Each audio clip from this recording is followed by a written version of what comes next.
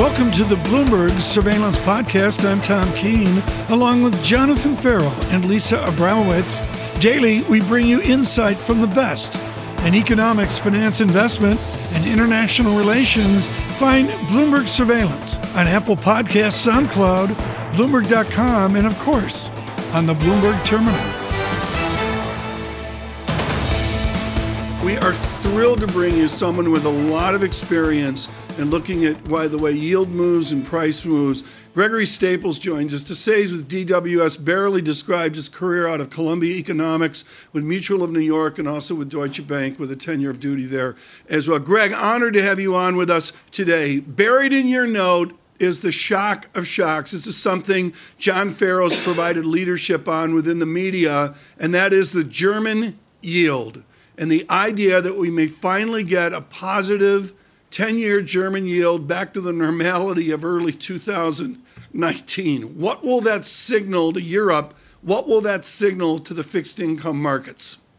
You know, Tom, thanks for the comments. It's going to be pretty tricky. What's interesting today, of course, is that the global sell-off in rates that started in the U.S. seems to be spreading globally.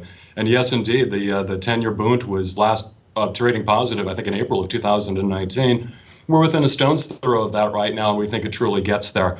You know, until the ECB actually starts to move away from their PEPP program and their APP program, they're actively doing quantitative easing, it's going to be hard for European fixed income rates to go much higher than that. I mean, money is going to flow into the higher yielding U.S., but I do think that there's a potential for a basis between U.S. 10-years and 10-year Bunds to go as wide as 200 basis points. You know, right now we're maybe at 175, 180. Right. It can certainly get there.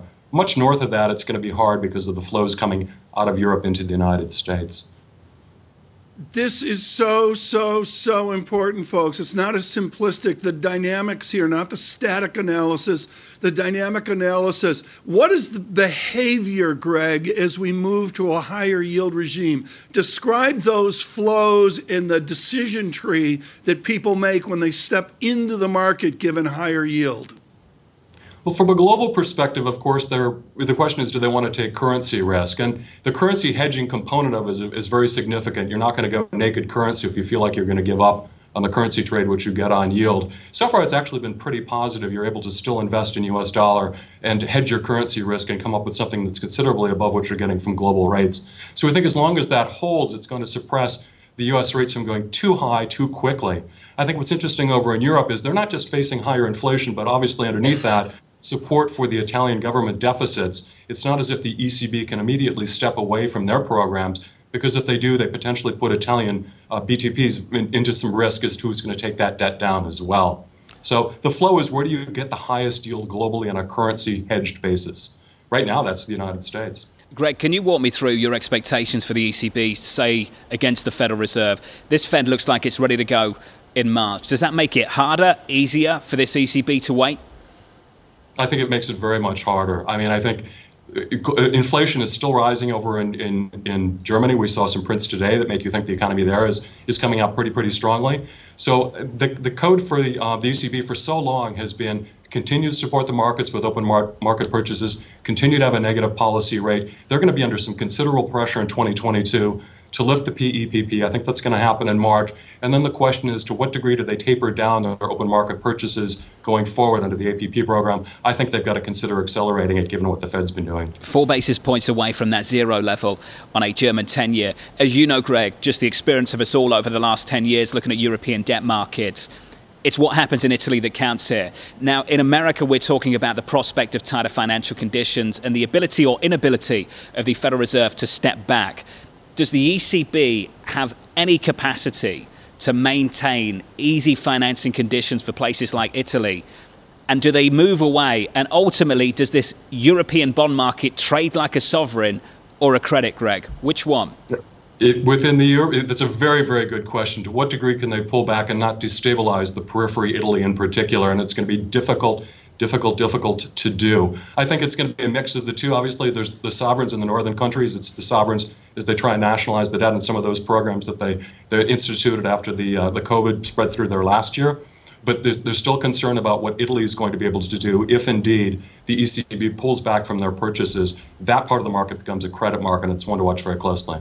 Greg, good to catch up, sir. Greg Staples there of DWS Group.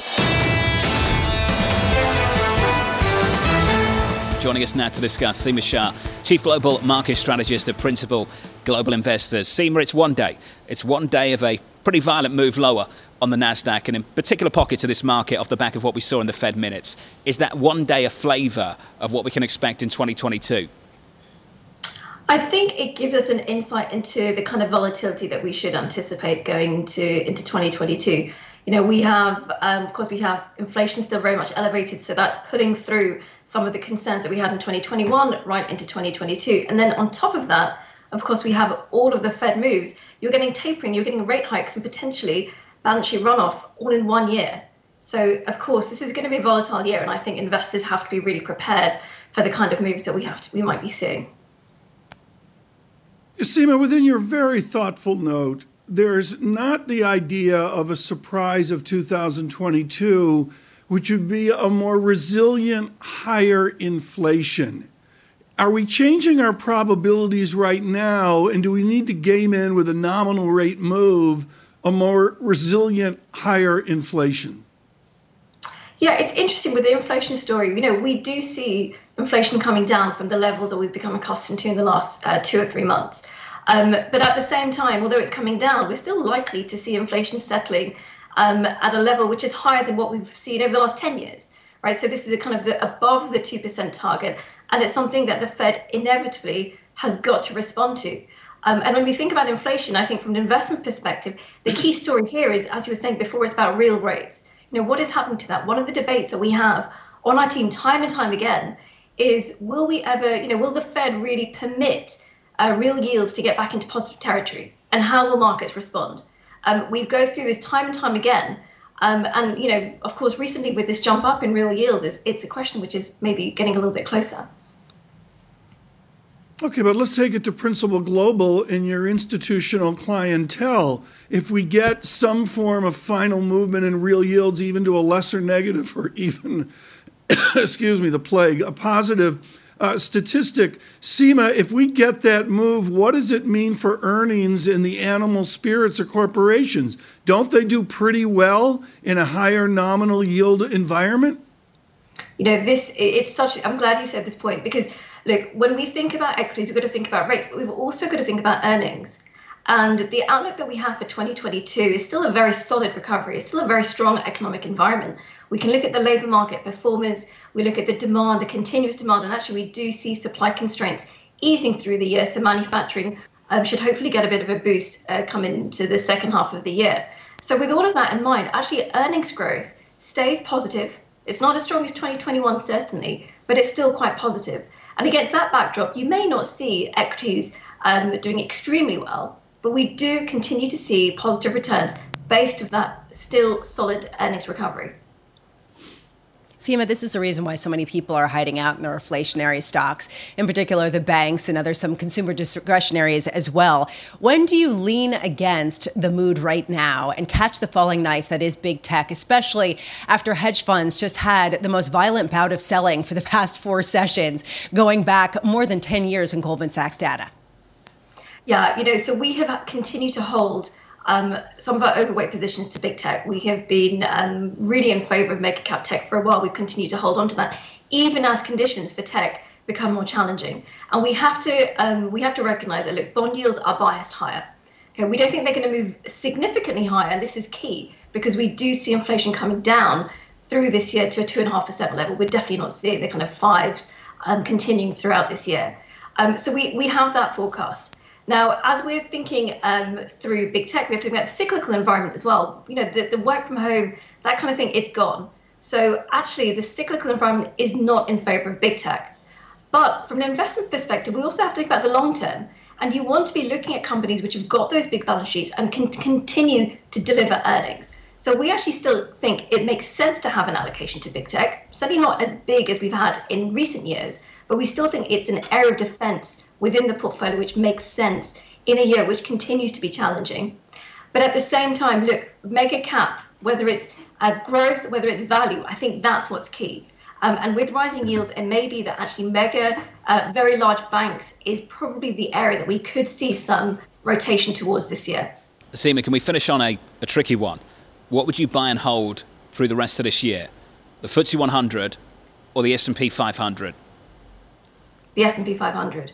Seema Shah of Principal Global Investors, thank you. Tom Porcelli joins us now, the Chief US Economist at RBC Capital Markets. Tom, I just want you to spend a moment to describe how strange this moment is for this Federal Reserve.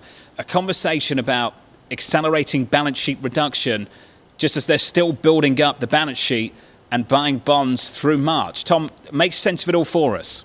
Yeah, well, first of all, good morning. Good to see you all. Look, I would say that is it strange? I mean, I think we all need to keep in mind something. We have a sample of one, right? I mean, right? In other words, they did this one other time. It's not like we have a rich history of, hey, this is how it's happened in the past. I mean, they did it one other time.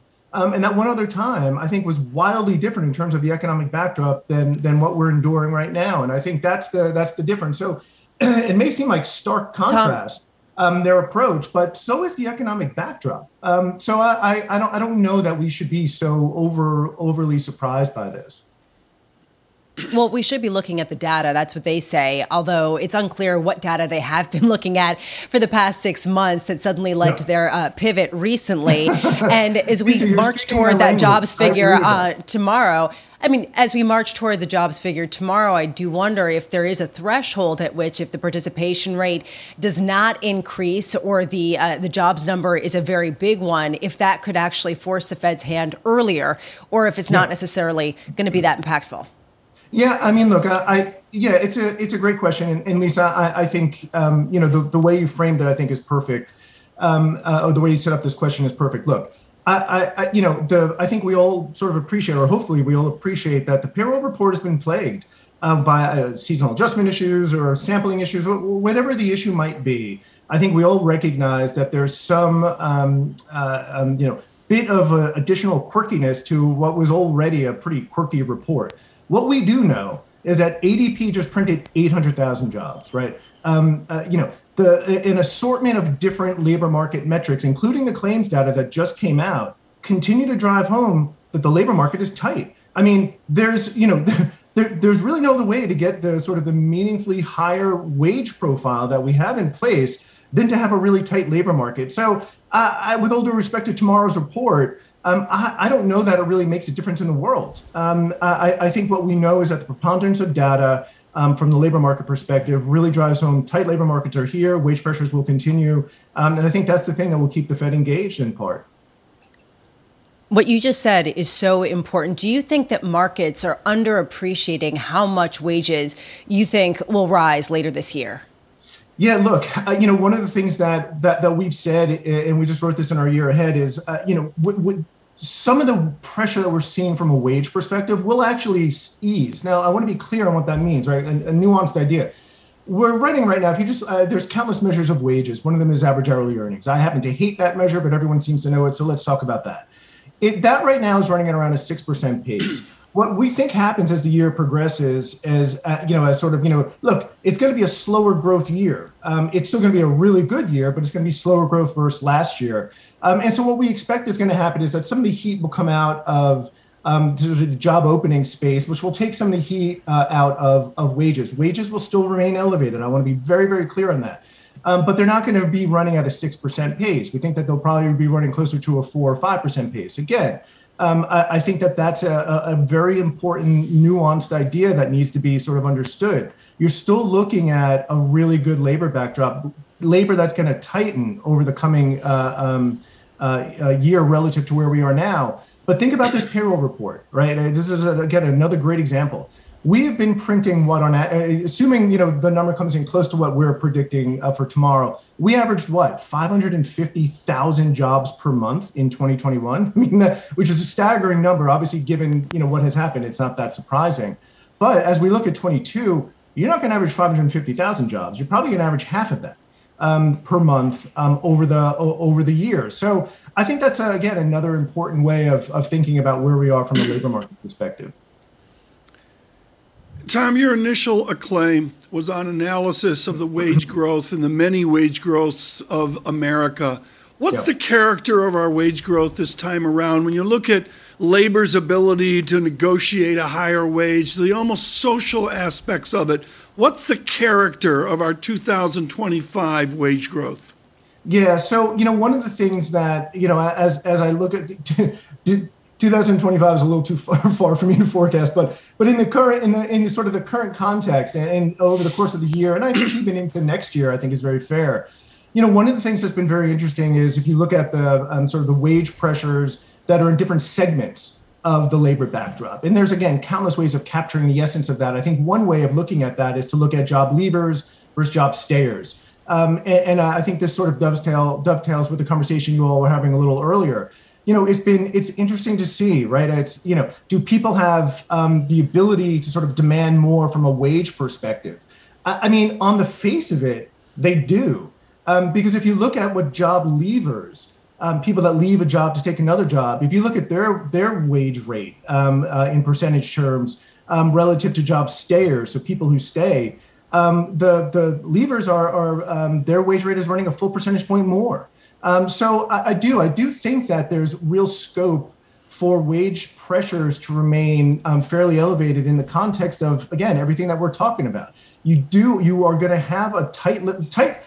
It's not like we're waiting for a tight labor market. It's already here, and I would argue it's been here. This is something we've been talking about for quite a number of months now. I mean, we put out quite a number of metrics that show some internal metrics that really show that labor market is tight, and we expect that will remain that way over the balance of the year. So I think there's real scope for wage pressures to remain incredibly buoyant, even if some of the heat comes off of it relative to where we are now. Tom, you produced some of our favourite research on the economy here in America. Thank you, sir, for being with us. Tom Porcelli of RBC Capital Markets, going into that print tomorrow.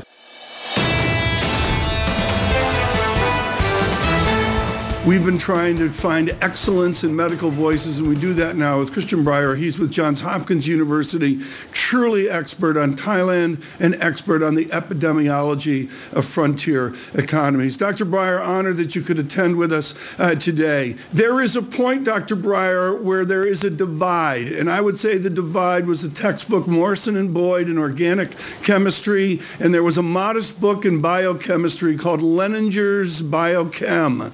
Rachel Walensky picked up Leninger's Biochem at Washington University long ago and has had a sterling career in vaccination. Let me cut to the chase. Is the head of the CDC, is her job in jeopardy this morning because of the communication that we've seen? Well, I can't really comment on her job in jeopardy with the administration. I do think that they really need to do more coordination across the government, across the administration. And the CDC leader has important roles to play in that, but isn't and shouldn't be the chief voice of the policy decision. She needs really to be the scientific surveillance, data-driven voice. And I think that as we all know, we've been living through an enormous surge with a very infectious virus. The guidance has changed. It needs to change, but the communications from the administration as a whole have been challenging. This is critical because the United Kingdom has provided leadership by jettisoning as a general statement PCR. Are you suggesting in the coming hours, or may I say days, that you'll see the U.S. follow suit and jettison PCR certitude? Well, that I don't know for sure that is going to happen. I think that there is some evidence that's emerging about some of the tests not picking up Omicron. And we have to remember that the way that Omicron was first really detected in South Africa was because of its variance on PCR testing there. It's just such a very variant virus. The early studies that are suggesting the rapid tests may not pick it up as efficiently are not yet peer reviewed, and they're relatively small, but that's something we're really paying close attention to because, of course, people are relying on rapid testing at home to make all kinds of decisions.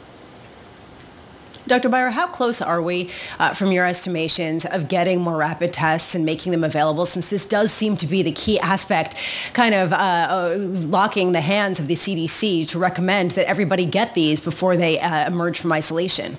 Yeah. We were concerned a couple of weeks ago that the increase in testing and the availability and the administration's plan to make them free and more widely available was not going to happen in time to deal with the holidays and the post-holiday curves that we're seeing, and unfortunately that's exactly what's happened. So the estimate is roughly that by the third or fourth week of January we should be coming out of this testing shortage, but that again is not going to be in time to deal with the post-holiday waves of infection that we're seeing. So we're going to have about 2 weeks where people are still going to be frustrated we won't have enough tests. Doctor, and those 2 weeks are going to be critical. Forgive me for jumping in, sir, because we only have a couple of minutes left. You've touched on, I think, the heart of the problem for a lot of people when they listen to the CDC. Am I listening to the science, or am I listening to some convoluted version of behavioral psychology? At the very start of this pandemic, we were told that masks weren't that useful because we didn't have that many masks. And now we're being told we don't need to test out of isolation. And lo and behold, we don't have many tests. And I'm trying to work out whether policy is shaped by scarce resources or science. Which one is it, Doctor? Is this policy dictated by scarce resources or science? Well, I'm afraid you're quite right that it's a mixed picture, and that I think is part of the challenge with the communications. You want it to be driven by science, but there also has been a kind of try to balance, the administration has been trying to balance what the American people will tolerate. A great example of this is that Tom alluded earlier to our lower testing rates than other countries. That is really true. We're still only at about 62, 63% fully vaccinated. So what do we do about mandating, which many people would say the science supports, but the politics of mandating vaccines in this country are very challenging. And so that balance is what you expect an administration, a government to do. But what we want to see from the CDC, of course, is not that they are taking those political calculations, but rather that they are really looking at what is the best evidence and tracking that evidence as it changes and communicating that indeed there are going to be changes like we've seen with Omicron. It is way more infectious, probably twice as infectious as Delta, but it does appear to be producing less serious disease. The hospitals are jammed. We are back on emergency standing here in Maryland and in Baltimore, but the ICUs are not as crowded, and the people in intensive care are unvaccinated. That hasn't changed. That's still the science. Doctor, thank you, sir. Your view on this is always vital. We appreciate your time and, of course, the hard work that you do every single day. Dr. Chris Barra there of Johns Hopkins. Leland Miller, I've got fancy questions on the electrical rate of China, of cities and this and that. Forget about it. All we care about is in counting 29 days, there's an Olympics in Beijing. As you look at the Beijing Olympics, what's the key thing you are watching for politically for the Chinese elite? Well, it always comes down to whether Xi is embarrassed or not. And no one wants to embarrass Xi because it's bad for their health. So they are going to be putting in restrictions that don't, on a level no one's ever seen before. They don't want any bad news. They're expecting some outbreaks, but I guess that means grabbing someone and throwing them in a room and for the next 14 days afterwards. They don't want bad news. The news coming out of the Olympics has to be the Chinese Communist Party ran a tight ship and there were no disasters. And so that's what they're expecting, and that's what they better see. What is the backdrop of the Beijing economy, and for that matter, the larger Beijing economy, as we have these Olympics? Is it thumb up or thumb down on the animal spirit of the region? Well, it's interesting you term your question that way because, the Beijing economy is looking a little bit different than the Chinese economy writ large right now. Usually you see, when we look at this from a regional perspective, you see the coasts having one type of performance and the peripheries having another type of performance. It's very rare that we see coastal provinces diverge dramatically, but that's what we're seeing right now. The closer you are to Beijing, the closer you are to Xi Jinping, the worse the performance is, the more the COVID crackdowns are, and it's really, really tight. Guangdong doing much better, Beijing not doing well at all. So I think this is in preparation for the fact that everybody's so nervous about the Olympics. Well, and when you talk about the COVID zero policy, how does China ever realistically open its borders if they maintain it? And what's going to press its hand to finally give up? Well, look, I think either, COVID gets brought under control on a global, basis, and the pill works, some vaccine just cures COVID for the most part, or turns into a seasonal flu, or the government gets past the Olympics, gets past the party Congress at the end of the year when she will get, recoronated for yet another term or life term. And then they have less to worry about. So maybe they open up a bit because they value the economic issues more than they do the COVID policy, zero COVID policy. So a lot of things can happen, but it's going to be very difficult to change course in the coming months, considering how important the end of the year is. One of the reasons why I always love speaking with you, Leland, is you have the on-the-ground facts about the different economic policies that we hear from Chinese officials. We've heard that they are talking about easing policy. We've heard that they want to expand lending a little bit to support the development, the housing development sector, as we see all of the turmoil there. You're saying it's not actually happening. Can you give us a sense of what is happening in terms of tightness of their policy? Yeah, everyone's getting ahead of themselves because, 2021 was an extremely tight year. 2022 is a politically sensitive year. You have the Olympics, you have particularly the party Congress. So everyone sort of knows that policy isn't going to get eased one way or another, maybe mildly or not, and they're getting ahead of themselves. They want to be the first one to announce, whether it's a media publication or a sell-side pamphlet on Wall Street saying, look, easing's happening, look at easing. It's not happening yet. Now, do we expect it? Sure. They're going to have to boost sentiment sometime in 2022 if they don't like the data. Things are going to have to get better. But right now, we're looking at borrowing numbers, which are similar to the lows of 2021. We're seeing pent-up demand numbers, which are similar to the lows of 2021, which are the lowest levels we've ever seen in the history of the China Beige Book survey. So the idea, property too, we saw a little bit of easing in November and they reversed it in December. So this idea that people can say, look, there's easing going on because we expect easing, it's not happening yet. Leland Miller, I want to go back to your work at Oxford, where the wonderful Steve Tsang is truly expert on the culture, the fabric of Hong Kong. If you were to advise our listeners and viewers who are Western banks, what would you say to them about where Hong Kong will be in 5 years and how they need to adapt?